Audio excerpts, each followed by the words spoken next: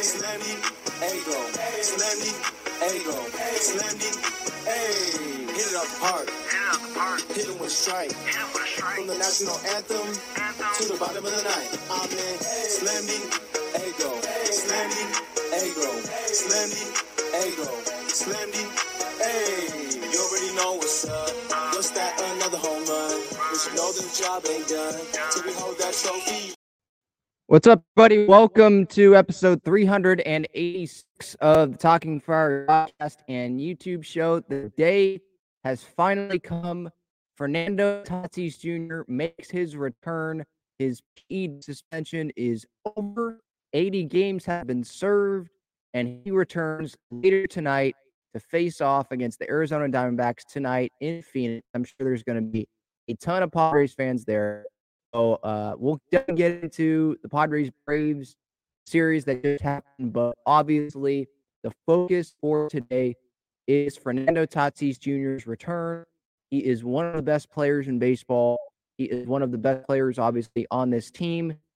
He is just such an exciting, energetic talent that someone that you just can't keep your eye off of.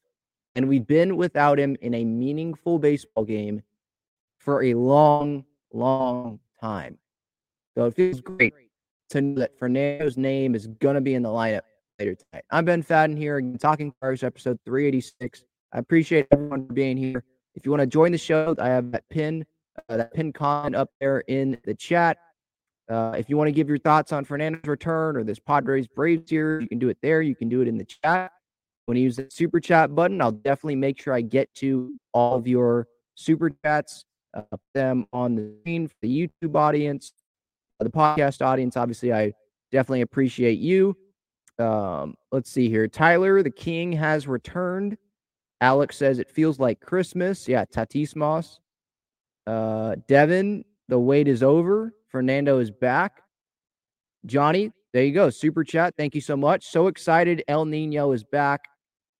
And I agree. Yeah, I think, Johnny, that's pretty much how all Padres fans feel. Look, there might be some people that aren't the biggest fans of Fernando Tatis Jr., and they were really disappointed in Fernando when that PED suspension happened. And I was one of them. I was very disappointed in Fernando when that suspension came down. But I know that this guy, he's sorry. He has already said that. And he's done everything to try to earn back the fans' trust, Bob Melvin's trust, the Padres organization's trust, his teammates. He's done everything right. He had the surgeries when he didn't want to have them. He had multiple surgeries, right? He came in early into Petco Park early on this year, way before spring training started. He was one of the first people to report to spring training. So he is showing that he is dedicated and he wants to do his part. And he was motivated last year, sitting on his couch, watching the Padres have the most success that they've ever had since 1998 without him. So that was motivation. And he doesn't want to let people down again. He let a lot of people down last year with the mistake that he made. A lot of people down. He does not want to make that mistake again. And I think a lot of Padres fans that were disappointed with him then, we're not going to forget that. But we're super, super excited for him to return tonight because he is a game changer. Just go look at quotes from Jake Cronenworth, from Nick Martinez, and how pumped they are. Xander Bogaerts talking about how he's only seen Fernando on MLB Network, right? In these regular season big spots and the energy he brings to a team. Spring training's totally different. He's only seen it as a fan, right? Now he gets to be in the same dugout and be a teammate with Fernando. He's excited about this. Bob Melvin tonight gets to manage Fernando Tatis Jr. in a meaningful baseball game for the first time in Bo Mel's managerial career. And it's the first game, obviously, Tatis is playing for him. So both guys are super excited about it. Everyone is excited about this moment. And it feels like Christmas Day. It does. I'm not someone that gets super into Christmas presents. Like, I like new Padres stuff. Yeah, I like that. But I'm not someone that's sitting there wishing for a bunch of stuff. My Christmas is like opening day. It's today, Fernando's return, the big games, right? October, all the playoff games there, especially Padres postseason games, right? Like that is where it's at for me. The All-Star game, home run derby, stuff like that, right? And today is one of those days where it's easy to get up and you're excited all day and you cannot wait for tonight in Arizona, Padres Diamondbacks. I cannot wait. I'm sure all of you cannot wait. So that's going to be super, super exciting.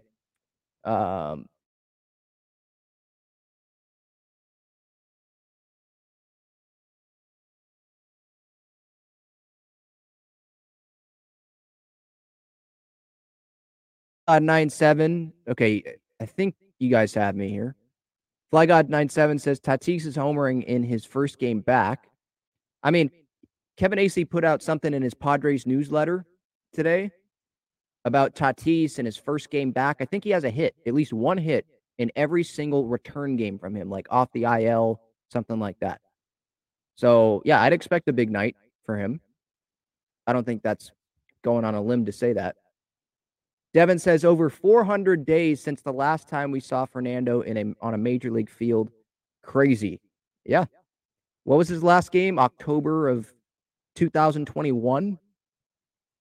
It's a long time ago. Long time ago. There's a lot that has happened since then. A lot. John says Arizona decided to capitalize on this. Tickets jumped by $20 to $30 at Chase Field. I mean, I don't blame them. I mean, did you guys see the Yankees the other day? Because Ohtani's in town in New York in the Bronx. They're selling Ohtani jerseys at Yankee Stadium. Not outside from like vendors. No, like inside the stadium, it seemed. I think. I saw that on social media. So they're not afraid to take advantage of other players that are not on their team. And for the Padres, if Fernando was coming back and he's like a star player for the Giants instead of the Padres, or a star player for the Diamondbacks, and he's making his return to Petco, and you're seeing a ton of Diamondbacks fans or Giants fans want to come to Petco, maybe the Padres would raise prices. Because I know they do that. For the bigger games, they raise the prices in the park at Gallagher Square. They raise prices in a lot of spots. So Ryan Nelson is on the mound for the Diamondbacks tonight. So he's probably not very happy that his next start is tonight and it's the return of Fernando. He's probably like, dang, he couldn't have been suspended for one more game. Devin says, anticipate cheers and boos. Pedro, what are we predicting? 1, 2, or 3 home runs going with 2 blasts? Yeah, I mean, baseball is hard. Hitting a home run is hard. So I'm probably not even going to predict any home runs, but I'm going to predict him to at least get an extra base hit, maybe single into a double. I have high expectations for Tatis for the season, but if he gets off to a slow start here, and I know we have even higher expectations right out of the gate, right, because of how well he did in El Paso. But I'm trying to keep my expectations a little bit met because major league pitching is different from minor league pitching. And he could just slump right out of the gate. He did that, I think, in 2021. But then look how year ended, right? He led in home runs and one of the best players in baseball. And he wasn't even healthy, right? He had like one arm healthy. So we should have high expectations for Fernando. I just don't want anyone to freak out over one game tonight if he goes 0 for and strikes out at times. It's the world game. His opening day is today. The Padres had theirs on what was that, March 30th or whenever opening day was. And I look at the Padres team, they need Fernando back, right? Like I said this on my post-game thoughts yesterday. It's probably not the best thing to have all this pressure on Fernando because it feels like there's more pressure on Fernando now entering his return year than there might have been if the Padres were scoring a ton of runs. Because the Padres, they're 9-1 right now. The last, 3 games, they've scored 1 run, I think. Or is it 1 run or 2 runs? Last 3 games, 2 runs. They scored 1 run yesterday, 1 run the night before that, no runs. Last 4 games, they've scored 2 runs because they got shut out 2 games in a row. The last game of the Milwaukee series and then the first game of the Atlanta series. So the offense just isn't clicking right now. And it feels weird to say, like, if I would have told you, yeah, we're going to be needing Fernando when he comes back because we're going to be under 500, I maybe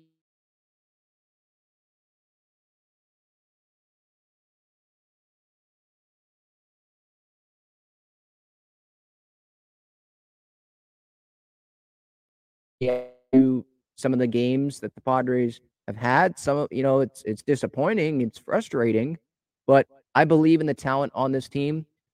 I don't think we should be blaming the slow start on Bob Melvin. It's not on him, it's on the players. With that said, I think the players will turn it around. I mean, Juan Soto, he's going to turn it around. I just believe that. Jake Cronenworth, he's going to continue getting better at the plate. He started off slow. Manny, he almost hit a home run yesterday. It got robbed by the center fielder. Totally reminded me of the Adam Jones moment, right?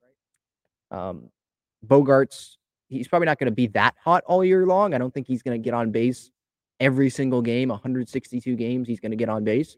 He's gotten on base in every game this year so far. 20 games in, he's gotten on base every time. Hasn't gotten a hit in every game, but walk, hit by pitch, something like that. He's getting on every game. So the offense needs him, but other guys need to take some pressure off of Fernando by being more consistent at the plate. Devin S., do you expect Fernando to steal bases? Probably. I mean, I wouldn't be surprised if he gets on first and makes Nelson pick over once, and he's like, "All right, I'm just going to go." I could definitely see that. Also, do you expect him to throw someone out from right field? I don't know about tonight. I mean, Arizona's pretty fast. I don't know if this is the team you like place a bet on, for Fernando to throw someone out. I don't know if he.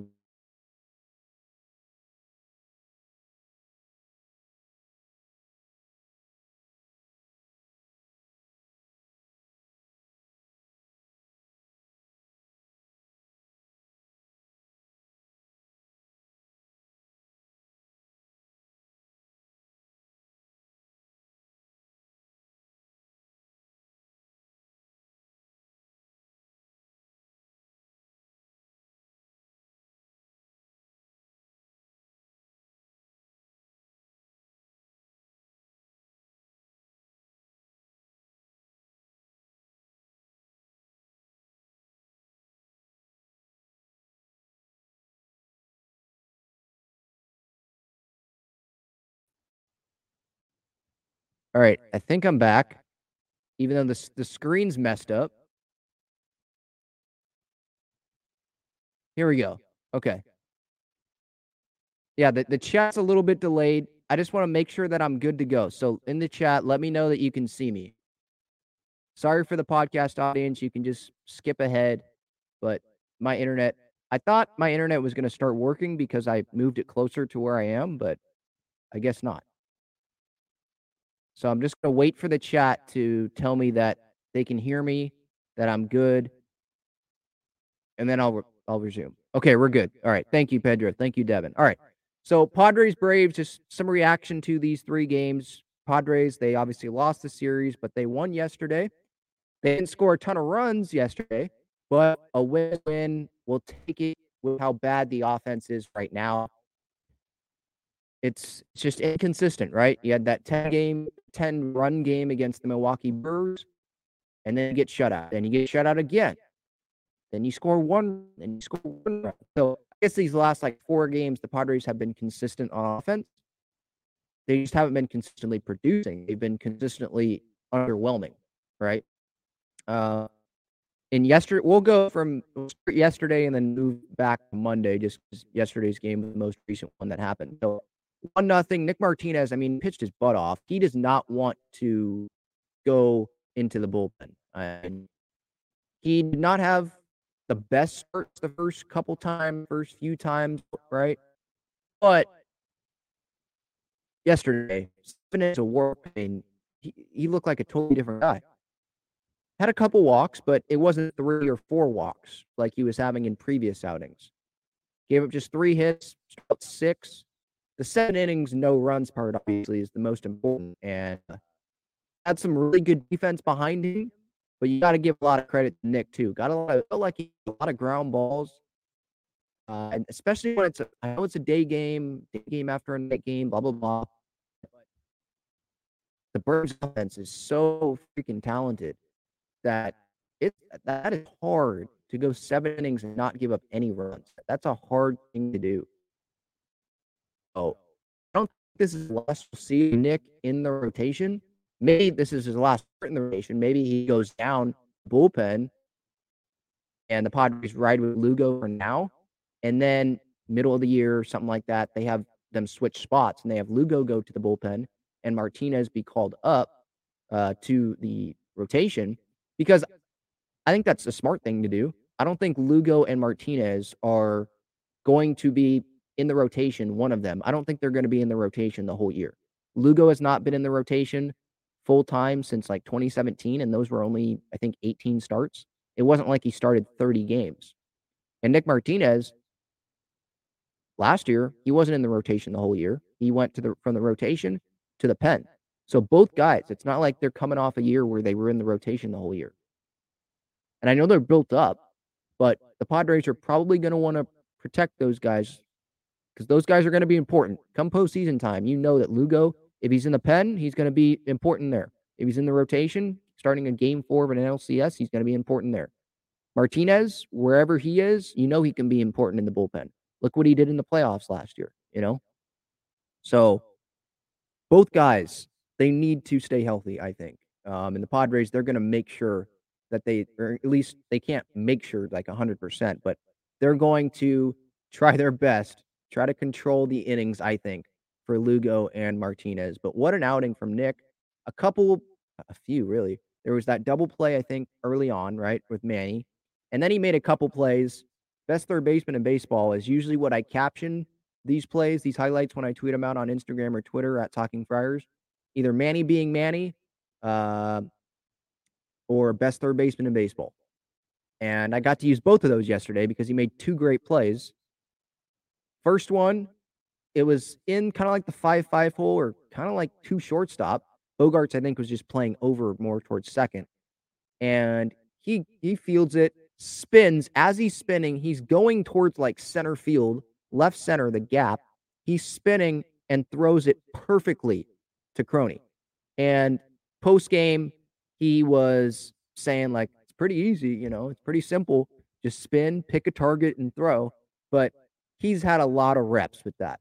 So it's not like someone, you know, one of you guys listening, unless you play every day, could just go out there and execute that play. You know, it's just harder than that.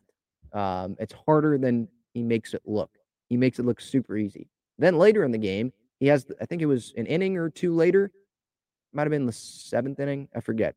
He bare hands a ball and makes a great throw. Like, I could watch that guy all day. Whenever he makes those plays, and then he almost homered yesterday, right? It always makes me grateful that, man, we get to have Manny Machado on our team for the rest of his career. We're going to have him for 15 years in total, right? 11 plus the 5, so 16 years, something like that, maybe more. Maybe if he wants to continue playing, I don't know. He loves Nelson Cruz, so he's inspired by him. And it seems like he keeps himself in amazing shape. I've had his trainer on multiple times on this show. He's a great guy. They keep every offseason, him and Manny, Nick Soto, Manny's trainer, they formulate a plan going into every offseason. How was last season? How'd you feel going into the last season? How'd the season go?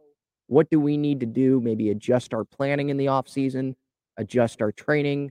What do we need to do to continue allowing Manny to be at this level of greatness, right? So they're not going to stop just because he got his money, you know?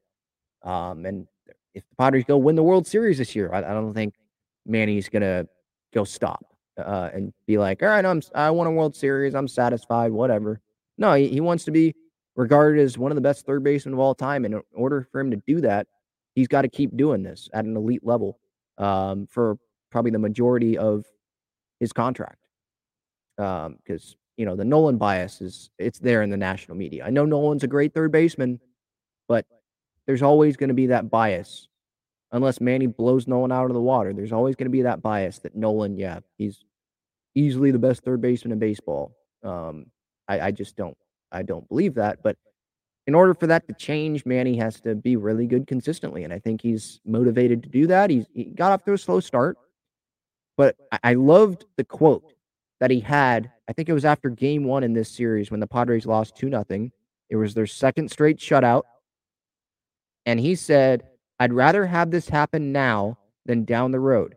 It's just don't jump on the bandwagon later on. Don't jump on the bandwagon later on when we start effing raking and we're doing what we're supposed to be doing." I love that. That's what a leader should be doing, right? Having confidence in himself, having confidence in his team. Like, no, we got this. It's early in the year. Don't listen to what the media is saying. Don't listen to what emotional Padres fans that are reacting in the moment. Don't listen to what they're saying on Twitter. Who cares? Don't listen to them. We can control what we can control, and all we can control is what's going to happen today and later on this season, right? Just take it day by day. It's the beginning of the year. Like, we just started this thing. We've got a long way to go. So he has confidence in this team. That's what a real leader does.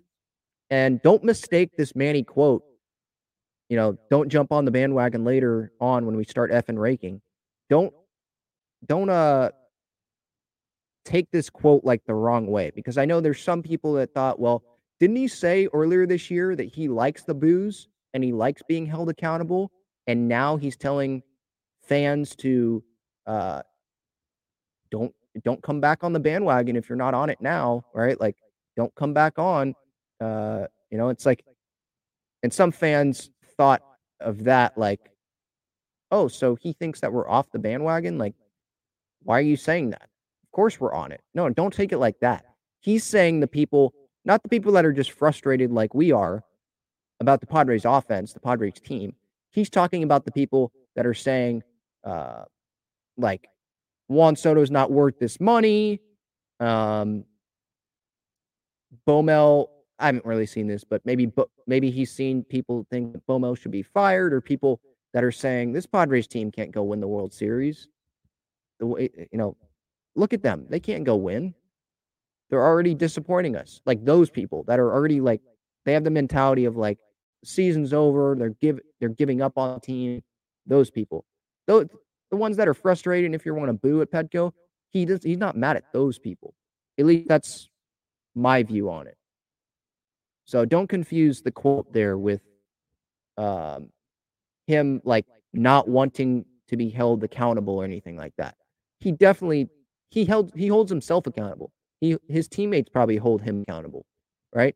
There's a lot of leaders in that clubhouse, so they're going to be fine. I love the quote from Manny. He's the captain, leader of this team.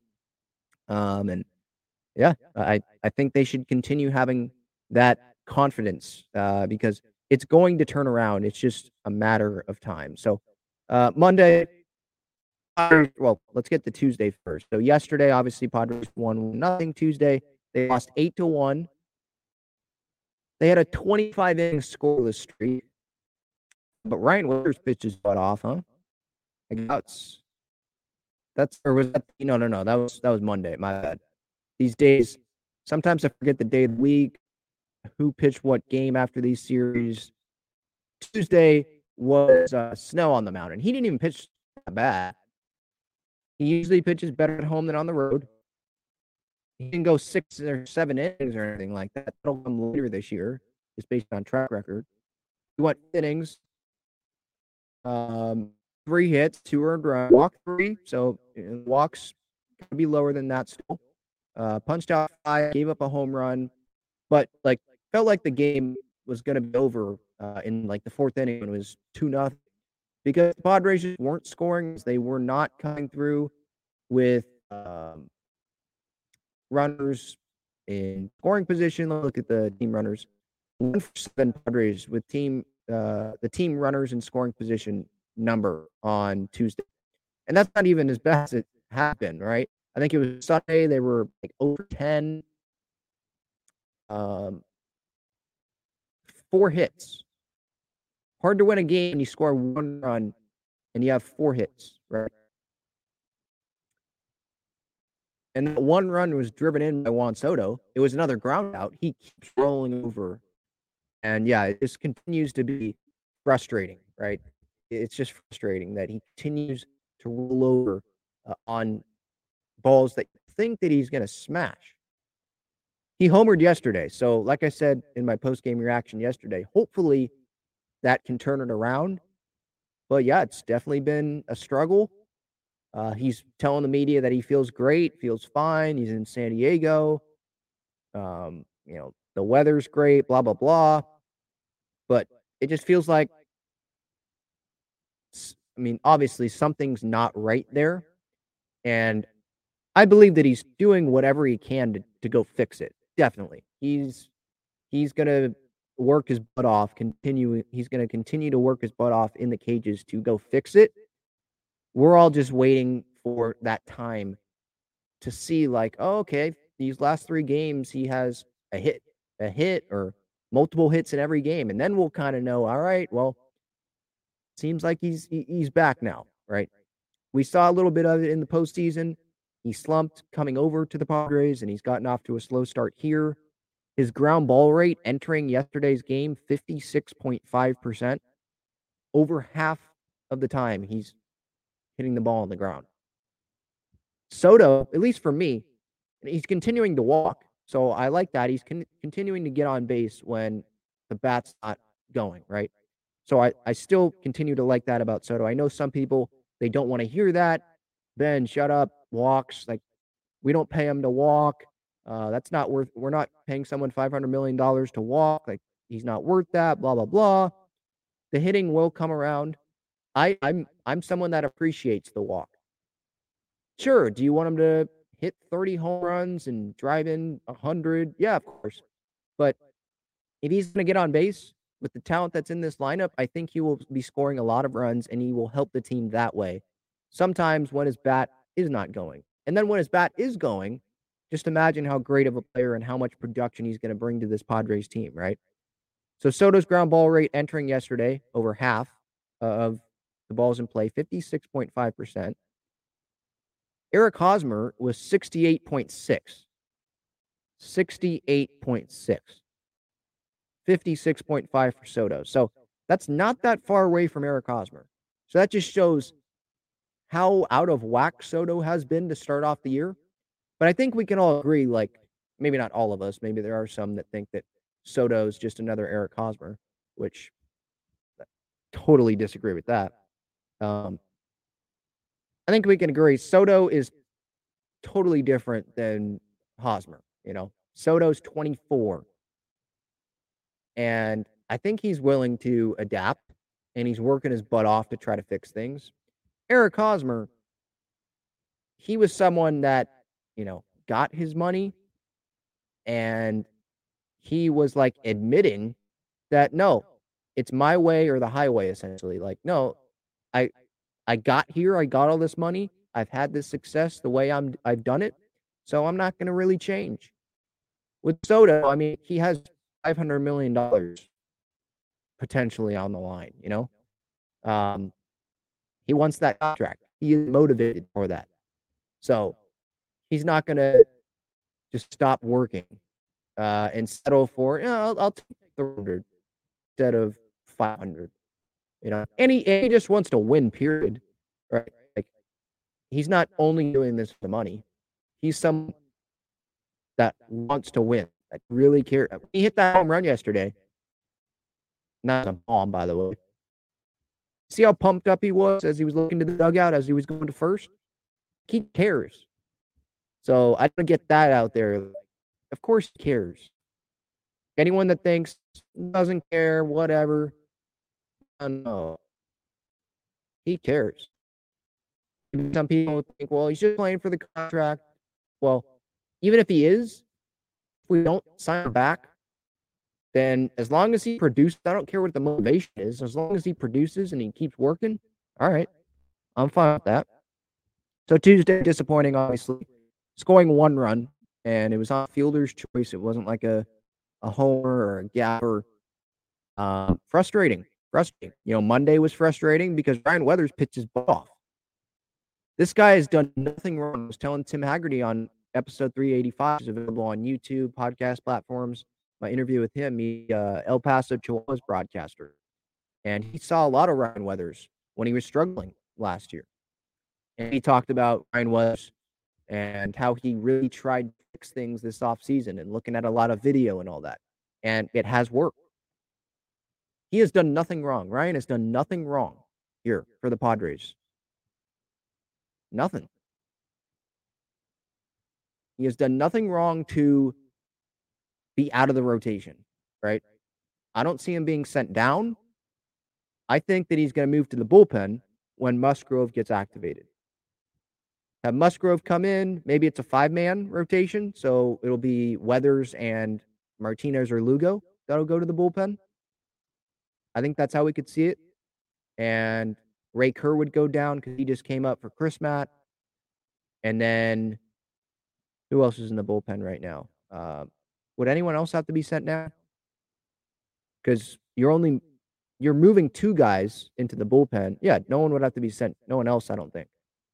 Because two guys to the bullpen, and then you're just putting Musgrove in. So he's the only one that has to replace someone. So, yeah, I think that's probably what you're going to see when Musgrove comes back. I did see something in the chat about what the roster move for today could be. And I think that you will see not Brett Sullivan. I don't know if they want to have a Zokar go down, to be honest. I think it would probably be Brandon Dixon because he's on the roster right now, right? Because he got called up, I believe.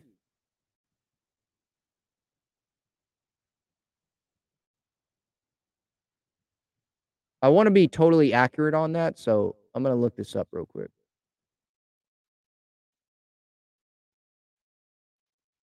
Padres depth chart, I believe Dixon's on there. So who could be sent down? Odor, a Zokar,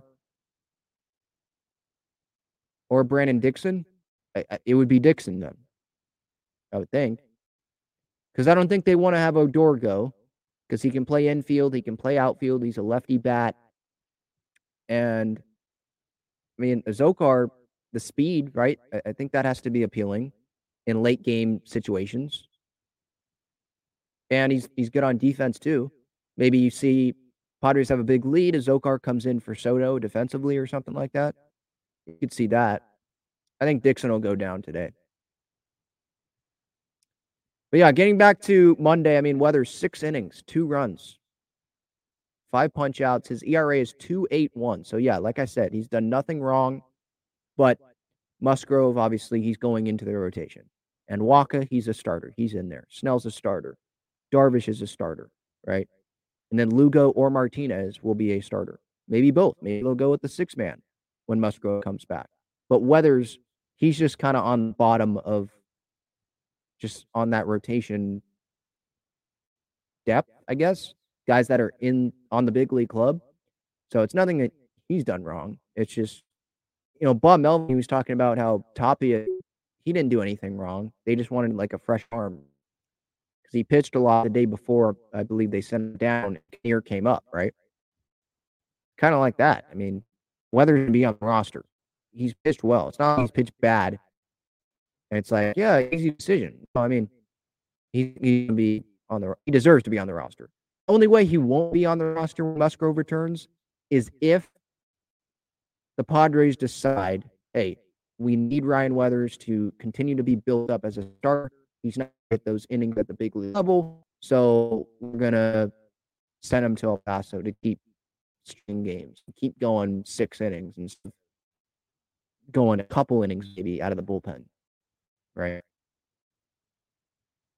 Yeah, so that was the comment from Ryan. What roster moves do you expect? I think Dixon will go down.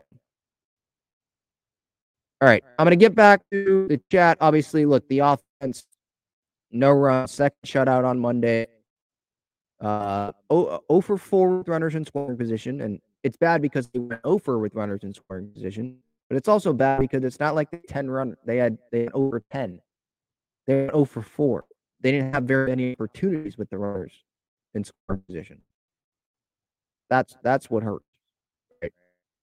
You get more runners in scoring position, you would think that your chances of scoring will go up because you're going to get more chances to do so. But Soto and Manny that night combined to go 0 for 7. Crony went 0 for 4. Kim went 0 for 4. Can't have that. And then I think it was Tuesday, right? Soto was the first hit of the game for the Padres, and it was like the 6th inning. That can't happen. That cannot happen. This offense has to be better if they want to go win the division, if they want to obviously be a playoff team, if they want to be anywhere near a World Series. They just have to get consistent. And the good news is we've got a long way to go. We've played how much of this season? What, we're 20 games in right now, 9 and 11. So we've played a little over 12% of the season. And there are some people freaking out, oh, this team's not going to win the World Series. They don't have it. This offense sucks. Might suck right now, but 12% of the season. That's nothing. Nothing. All right, I'll get back to the chat. Quick break here.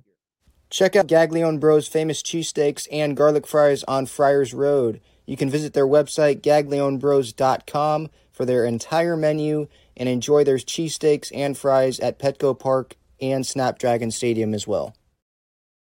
This is not Padres, but holy cow, Mad Bum just got DFA'd by the Diamondbacks. That guy sucks now. Like, no velocity. What happened to him? Signed that big contract with the D-backs. Giants didn't want him back, and man, he sucked. The Padres, didn't they face Mad Bum for like 4 or 5 years in a row, it felt like, on opening day? Maybe it was 3 years in a row. And they just teed off on that guy. Guy was batting practice. So, not surprising. He's made like $71 million since signing in 2020. A 5+ ERA over 5. Terrible. I'm already seeing this stuff on social media instead of Mad Bum, Mad Gone. Yikes. I wonder who pick him up. I don't think the Padres would be interested in him. All right, let's get to the chat. Pedro says, Fernando is going to show what baseball has been missing, that sizzle and excitement that not even Judge or Ohtani can give you. 5-tool player like Willie Mays or healthy Ken Griffey Jr. Yeah. I don't know if he'll, at the end of his career, if he will end up on that same level as those guys. But yeah, dude, this guy's ridiculous. I mean, the home runs that he hit in the past, I know that's AAA, but that's ridiculous. An average AAA player does not do that, right? An average Major League player probably doesn't do that. He's just super, super talented.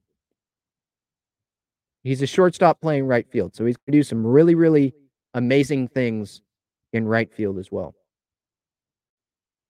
Pedro says, definitely big win yesterday to take the head-to-head season matchup in case of playoff implications. Yeah, that is big. I didn't think of that in the moment, but yeah. I mean, I was thinking more about, the homestand, it was 2-5.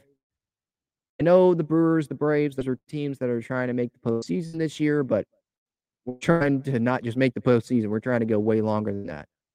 So they got to be playing better than they did. Like 2-5, it's unacceptable.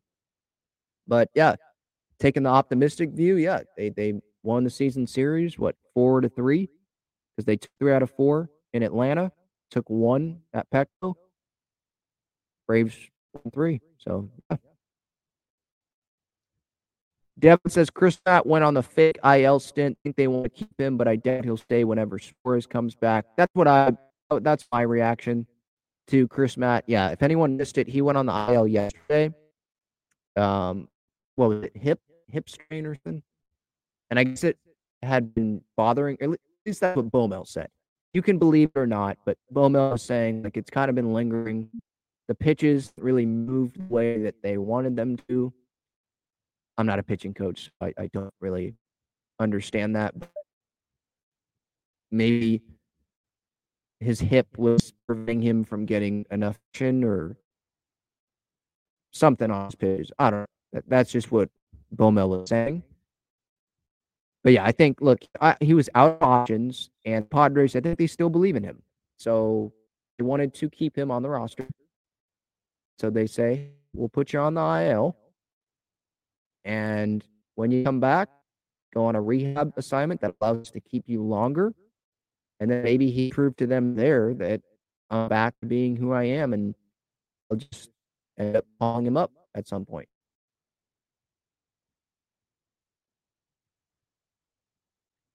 Matt says, just having a discussion about their weaknesses isn't jumping off the bandwagon. It's called assessing reality. Tatis lengthens the lineup, but there are still 4 to 5 black holes, kill rallies.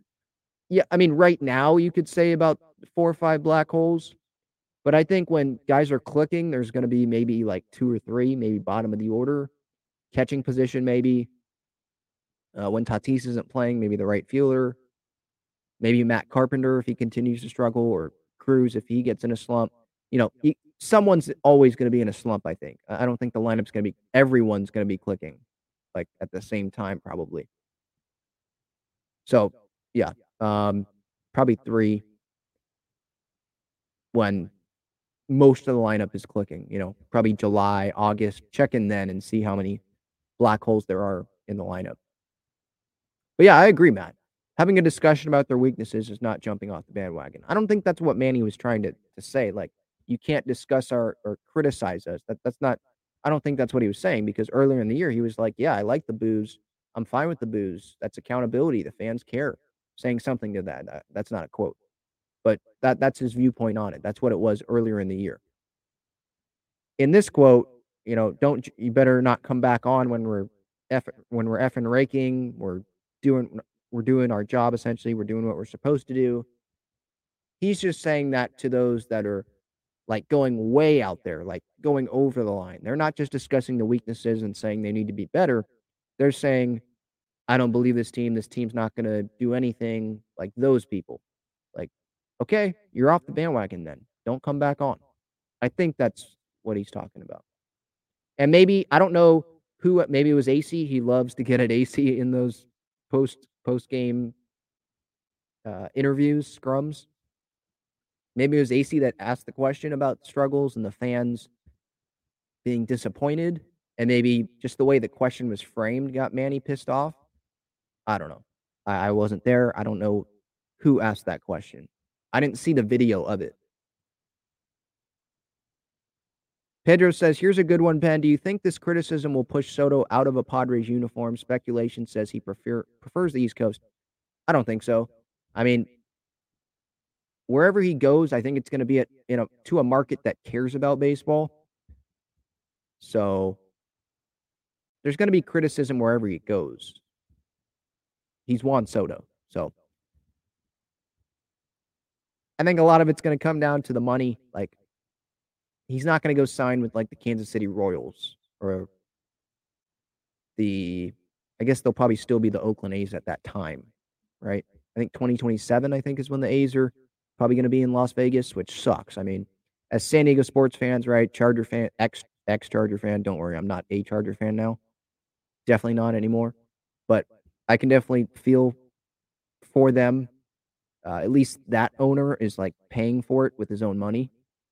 But yeah, can definitely feel for them. But he's not getting back to Soto. He's not going to the Oakland A's, right? He's going to go to a contender, probably a big market team that has the money. So the big markets, it comes with criticism, especially when you're on a contender and you have the attention on you. And if he prefers the East Coast, okay, then he prefers the East Coast. If he goes and plays for the Mets, there's going to be probably more criticism on him there than here, or the Yankees, or yeah. I don't see him going to the Yankees, but I'm just throwing that out there. there's going to be a lot of criticism on him wherever he goes. So I don't think the criticism is what will push Soto out of a Padres uniform. He's not going to sit there and say, "Oh, they criticize me on sports radio or on podcasts in San Diego. Fans on Twitter, they're mean to me. I'm not signing there." If he struggles in New York or wherever he goes, if he doesn't come back to the Padres, you think he's not going to get mean stuff? Of course he is.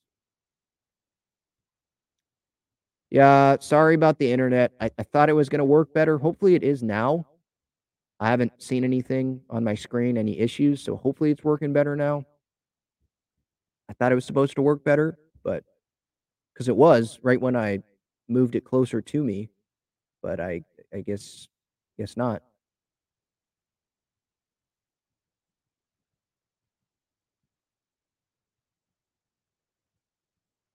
Yeah, Devin, what do you think about the A's moving to Las Vegas, Ben? I don't like it. I understand it, but the A's fans, the attendance is not the problem. It's the team not willing to invest in a better stadium, not willing to get that process. Like they were, it felt like they were using Oakland. Like, well, Vegas is here. You better pay up, blah, blah, blah. And the process just continued to drag on and drag on and drag on. And Oakland was just tired of it. And Vegas is appealing to the A's. Yeah. I don't know a whole lot of info about that, but the A's fans are not the problem. Just like Charter fans weren't the problem with San Diego, they were not the problem. If the A's actually cared about winning and they were spending money and there weren't possums in the broadcast booths and all that, like they actually cared, then probably more fans would have showed up and they would have got more money. But so my view on that is it's on them. This is all on the A's organization. And I definitely feel for A's fans. Definitely. There's probably a lot of A's fans that are crying right now. I know I was when the Chargers left. It definitely hurts when a city, not a city, sorry, an owner, a franchise that has been here for a long time, they just decide, yeah, we don't really care about you. No, we're we're gonna go somewhere else. Yeah, that hurts. Yeah, I saw that, Devin. Scherzer got ejected for the sticky substance yesterday. Little payback from trying to get to roast the Padres. Yeah. Buck Showalter. Yeah, so he goes and has the umpires totally dress down Musgrove essentially in the wild card series. And then yesterday, Scherzer gets tossed. He says it's rosin and sweat, and that's just sticky. There's sticky stuff there. I have more thoughts on this, and I will have a video out on this later on my MLB YouTube channel, Baseball Struck. I recommend you check that out. Daily baseball content there. Um, Kind of my thoughts on it is just like the umpires, they need to be clearer. They need to announce to fans, to the TV audience, what is going on. Why is this guy getting ejected? Instead of all of us kind of just assuming stuff. And there's a gray area. Like some umpires will say, yeah, too sticky, stickiest. Like the umpire yesterday, I think Phil Cuzzier, or maybe it was Bellino, Dan Bellino, he's the crew chief, saying that this is the stickiest we've ever felt someone. But maybe another umpire has felt someone stickier. So, there's no firm, okay, this is why, if you reach this level, you're ejected. No, it feels like it's just based on the umpire, and that's not fair to the pitchers. I don't think.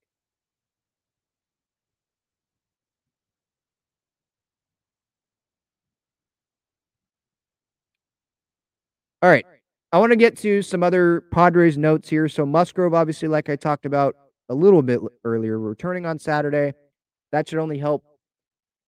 I think, look, the offense is the main issue. So even if Musgrove returns, he could go 7 innings and give up 1 run. He could do the Ryan Weathers the other night, go 6 innings and have a great start. And the offense doesn't do anything and the Padres lose. That could happen. But it's going to help the team because he helps the rotation. He's one of the best pitchers on the Padres. And that helps the bullpen out because someone's being sent to the bullpen. And it's not going to be Snell. So all of the other options to be sent to the bullpen, they have all done well, I think, pretty well in the rotation so far. So, like Martinez, um, he's done okay. Weathers has done, I think he's outperformed our expectations of him. They're going to help out the bullpen. If Lugo goes down there at some point, he was the second best Mets reliever last year. Buck Showalter trusted him and Edwin Diaz. That was pretty much it last year. Who else? Yeah, Martinez, if he goes down there, we know he's had success there.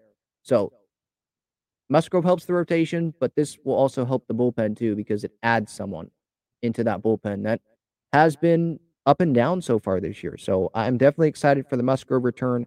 The Tatis return, in terms of like what should we expect tonight? At least one hit. He'll probably get some action in right field. He's playing right field, leading off probably. I'm talking about like balls hit to him. Probably get some action there. We'll see if someone tries to run on him today. Maybe run around second base and a single is hit and they try to run, or on third, sack fly, try to run on him. We'll see what happens there. The fan reception I'm interested in seeing, like how many Diamondbacks fans are going to show up to boo him? Or is it going to be more Padres fans? Are we going to notice more cheers than boos? To be honest, I feel like we will, because from what I'm seeing on social media, there's a lot of Padres fans that are going to be traveling up there to Arizona. And they're flying there or they're driving there. Maybe took today off. Maybe they took today and tomorrow off and just went to Arizona for 4 days, or at least that's what they're going to do. So I think there's going to be a ton of Padres fans there. And we know that there's Padres fans in Peoria. So they'll definitely come. Like, this is definitely a game that you go from Peoria to, what is it, Phoenix, wherever Chase Field is. That's definitely a trip that you make for the Tatis return, right? So I think we're going to hear a good amount of cheers in that broadcast tonight when we're all sitting at home watching this Padres game. So that's kind of my fan reception expectation. There's going to be boos. There will. But I don't think it's going to be as bad as like Dodger Stadium this year, especially, and Philadelphia, and when they go to New York with the Yankees, right? It's not going to be that bad, I don't think. Chris Matt obviously hit the IL. I don't think the Padres want to give up on him yet. So he probably does have a little bit of a problem with the hip, but I don't think that's totally why he's on the IL. He's just out of options, and that's a way to keep him in the organization for now. Luis Camposano on the IL, left thumb strain, has a wrap on his left hand. I believe the last series reaction show, he was not put on the IL yet. I believe he was put on the IL, I think, Monday. Brett Sullivan was called up, and then he started on Tuesday. Campy, according to him, it felt like it was going to be maybe a few days just off, and it wasn't going to be that big of a deal. But now that he has a wrap on his hand, it feels like it's going to be a delayed process. I don't know if he'll have to go do rehab games, or if he'll just do some simulated games maybe, or just catch a lot of bullpen sessions and he'll be good to go. But it's obviously, it sets it back, right? It sets the Campy maybe starting timeline back, because going into that Brave series, or it's actually when the Padres came back home, Campy was going to get the same amount of playing time as Nola. That 4-game series against Milwaukee last weekend, it was going to be Campy 2 games and Nola 2 games, but Campy got hurt, so it ended up being Nola catching that Sunday game for Darvish instead of Luis Camposano. I would have been interested in seeing Campy catch for Darvish. That would have been definitely interesting. Or maybe, I don't know if that was the plan for Campy to catch Sunday. I thought it was. I thought they were going to go every other day in that 4-game set. I thought, but maybe Bomel, he would have had Nola continue to catch Darvish. Didn't want that yet, and he would have had Campy catch Saturday. But obviously, the thumb thing got kind of re-aggravated on Friday when he played. Thursday was when he jammed it warming up Nick. So didn't think it was going to be that big of an issue, and it might not. But Campy is losing starts right now because he's just not available.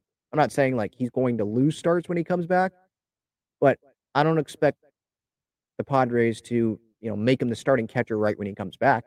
He's going to have to earn that. So It's just delaying that process of him potentially being the starting catcher, which I think most Padres fans want, just to see what he can do as the main consistent starting catcher, because Nola's just obviously not getting it done right now. I think he's been a little bit better at the plate. Brett Sullivan, I think, is a pretty good backup catcher. He spent like 8 years in the big leagues. Or not big leagues, sorry. 8 years in the minor leagues. So he's definitely gone through it, and he didn't give up. So I'm definitely happy for Brett to be able to come up to the big leagues. So we'll see what happens with the catching situation. Obviously, it's a bummer that Campy's not playing right now. Hopefully, at some point next week or so, he'll be able to definitely start some more baseball activities, and he'll be good. And then we can start seeing him some more games. Again, don't know if a rehab assignment is going to happen or not, but that's the latest there on Luis Campusano. I'm seeing a ton of people retweeting Fernando's tweet today. I think he pretty much said, "What a beautiful day" in Spanish. So he's excited.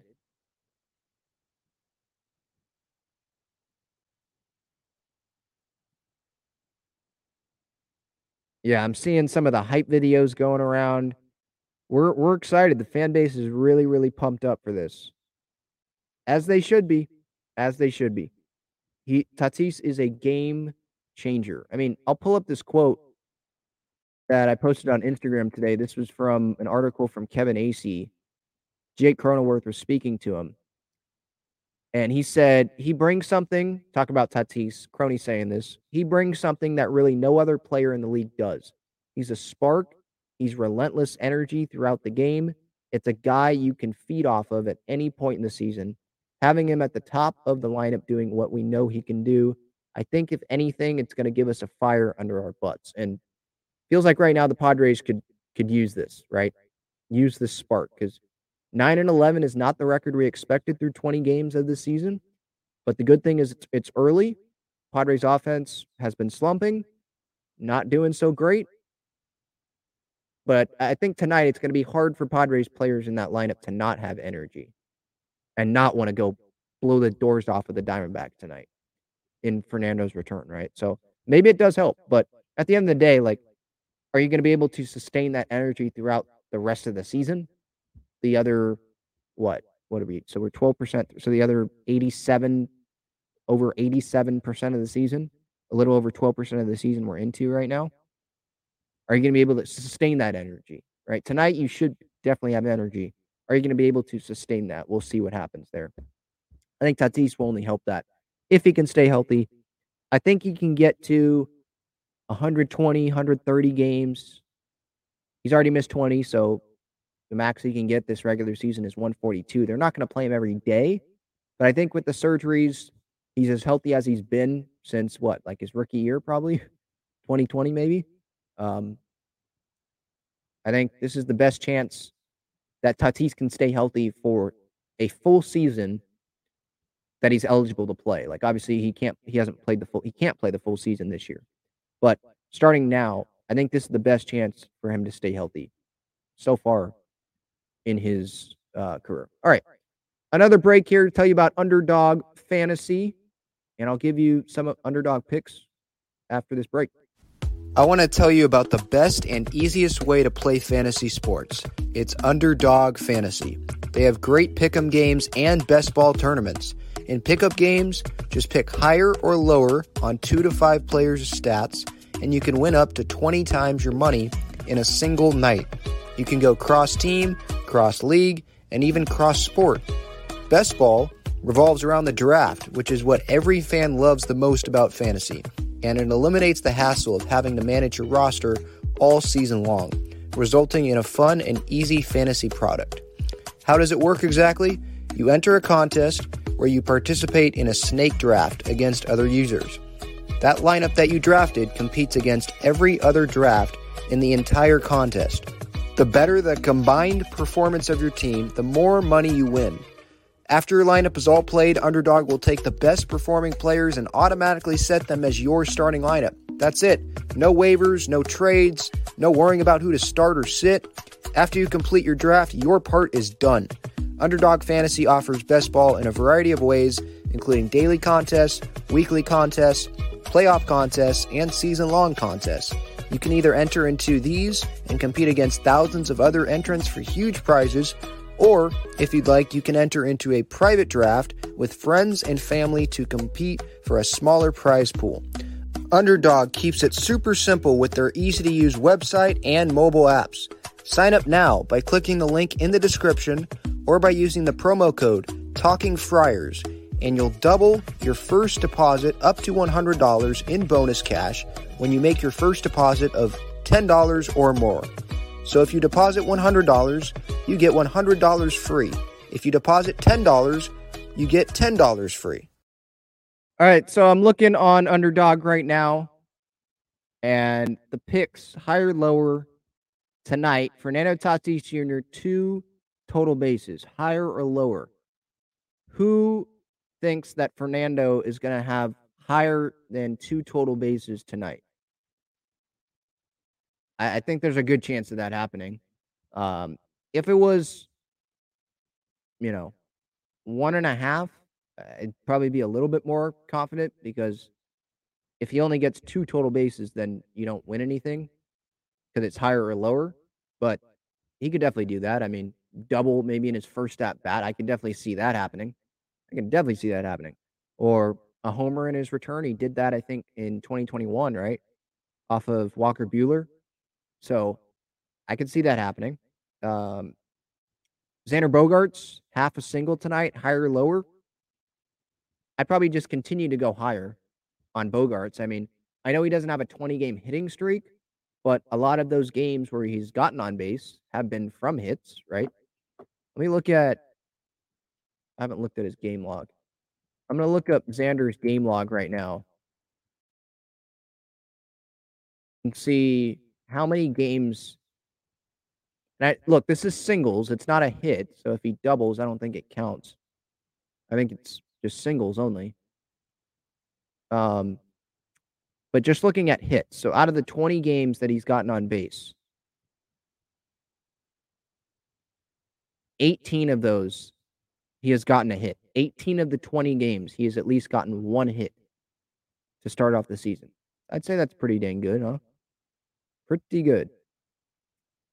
Matt says, what's the pitching matchup tonight? Ryan Nelson is on the mound for the Diamondbacks, and Michael Wacha is on the mound for the Padres. The higher lower for him strikeout-wise is 4 for Wacha. 1.5 walks allowed, 92.5 pitch count. Higher or lower on those? I'd probably go higher on the strikeouts, just barely. Higher on the walks, because walking 2 guys, that's not a lot of walks. And then 92.5, I'd probably go higher on that. I mean, Wacha, he's someone that can work pretty deep into games. Last 2 starts, he's thrown more than 92 pitches. That's just my 2 cents there. So, yeah, that's the pitching matchup, Matt. Nelson and Wacha. All right, before we get out of here, as always, some San Diego sports stuff here. The San Diego Wave. Last night, first game of the Challenge Cup, which is an in-season tournament. So these games do not count towards the NWSL, the Wave's regular season record. So if they go 6-0 in these first 6 Challenge Cup matches, that's not going to matter. That's not going to help them make the playoffs this year. That just helps them in the Challenge Cup, like an in-season tournament. It used to be in the preseason. Now it's running at the same time during the regular season. Not all throughout the season, but first 6 games, I believe, are the kind of regular season of the tournament. And then after that, there's the semifinals and then the final, and there's $1 million prize pool money for the semifinalists. So they split that up. Wave won last night. They beat the Portland Thorns 1-0. Jaden Shaw scored. Now, it was on an own goal.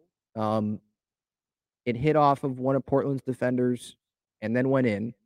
So it wasn't like the cleanest goal or the best highlight, but hey, a win is a win. You're going to take it. You're going to take the 3 points. And the Wave now overall this season, they improved to 2 or no, 3, because 3 wins. They won the first 2 games of their season at home. 3-1. No draws yet. So 3-1 so far. They lost to OL Reign last weekend. They have a match this weekend, I believe, against Angel City up in LA. So I'm sure there's going to be that's going to be a great environment in LA for that one. Alex Morgan did not play a whole lot. She entered late in the second half. Naomi Gurma, they didn't play the whole game either. They're not going to play the whole game for all of these Challenge Cup matches because they're trying to get ready for the World Cup. They've had a lot of matches recently because they had 2 friendlies against Ireland in the United States away from the Wave during the international break. Then they came back and played last weekend in Seattle for the Wave against OL Reign. So that's 3 matches in like 7-8 day period. That's a lot. So they weren't going to play a full 90 minutes last night in Wednesday night's match, just like Sophia Smith for Portland did not play all 90 minutes there. Their priority is still on the regular season matches, at least early on here in the Challenge Cup games. Their priority early on is the regular season matches because those actually, help them make the playoffs. Where the Challenge Cup, you could win the Challenge Cup and suck in the other regular season matches and not make the playoffs. So there's the update there on the Wave. And then I'll get back to the chat here to end this episode.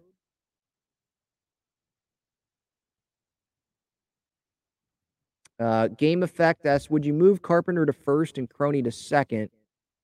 No, not on an everyday basis because I like the Carpenter Cruz DH platoon.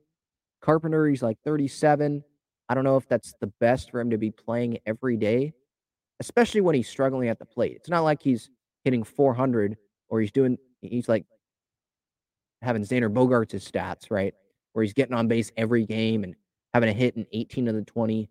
He's not doing that. He's scuffling at the plate. So I would not do that right now. Maybe later when he's hot, but I would not do that right now. I like having Kim at second. Having Crony at first. Crony has been great at first base. Finally, it's great to have a first baseman that can stretch and someone that's athletic. I think we all know who I'm talking about. That was not. It's great to have that. He made a great diving play the other day. Had another pretty good play yesterday, I think, to his right.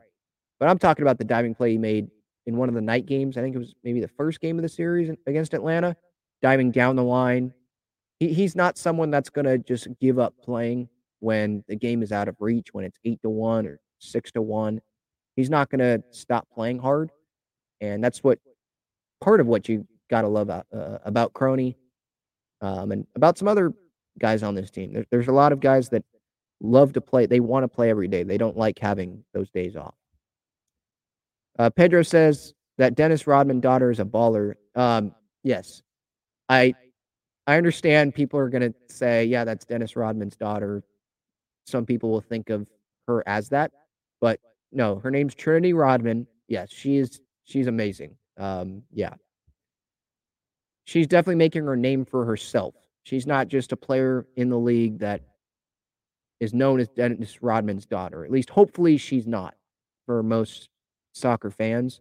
Yeah, she's known as Trinity. Like I don't think of her I used to, like, first when I started following, of like, oh, okay, that's Rodman's daughter. And basketball fans probably think about her as that, or if they even know that she plays professional soccer. But she's on the U.S. women's national team. She's arguably the best player on the Washington Spirit. She is really, really good. So, yeah, of course, I'd love Trinity to be with the Wave, but I don't think Washington wants to lose her. But yeah, she's tremendous. Trinity Rodman. She's going to be on the national team. She's going to be on the World Cup roster. She might be starting because of, unfortunately, Mallory Swanson's injury that she suffered during one of the international matches, the friendly against Ireland. I think it was the first one a couple Saturdays ago. Man, that injury sucked to watch. But yeah, Trinity's probably going to benefit from that. Brisk asks, when do you think we will see Tatis at shortstop? I don't know how many times we will this season, to be honest. I feel like this year they really want him to get comfortable at right field. And Bogarts, I mean, he's someone that plays pretty much every day. And if he's not playing every day, Kim can play. So maybe it'll have to be a matchup thing. Maybe Kim is really slumping. They want to give Bogarts a day off, as maybe a half day off. Maybe Tatis would play short then. But it feels like he's doing most of his work in right field, and he is focused on right field. So if I had to put a number on it, I'd say if he's healthy and everyone else is healthy, obviously, I'd say probably definitely less than 10, maybe even less than 5 games this year. Not a lot. Game effect, Tatis over or under 2.5 hits today. I'm going to go under because 2 hits is still probably a good day for him tonight. So I'll just say under on that. I think that's a pretty easy under, even though I might look like an idiot and he has like a 4 or 5 hit game. And I wouldn't be, maybe he has 3 home run game like he had in El Paso. That's just how good of a talent he is. But I'll go under on that. All right. Thank you, everyone. Episode 386, Talking Friars. That is it. Ben Fadden signing off. Tatis night. It's here. He's back tonight. Cannot wait. I'll have the highlights and stuff, obviously, on social media. Pre-game thoughts here on this YouTube channel. Post-game as well. I appreciate everyone for their time today. Go Padres, and I'll talk to you all later.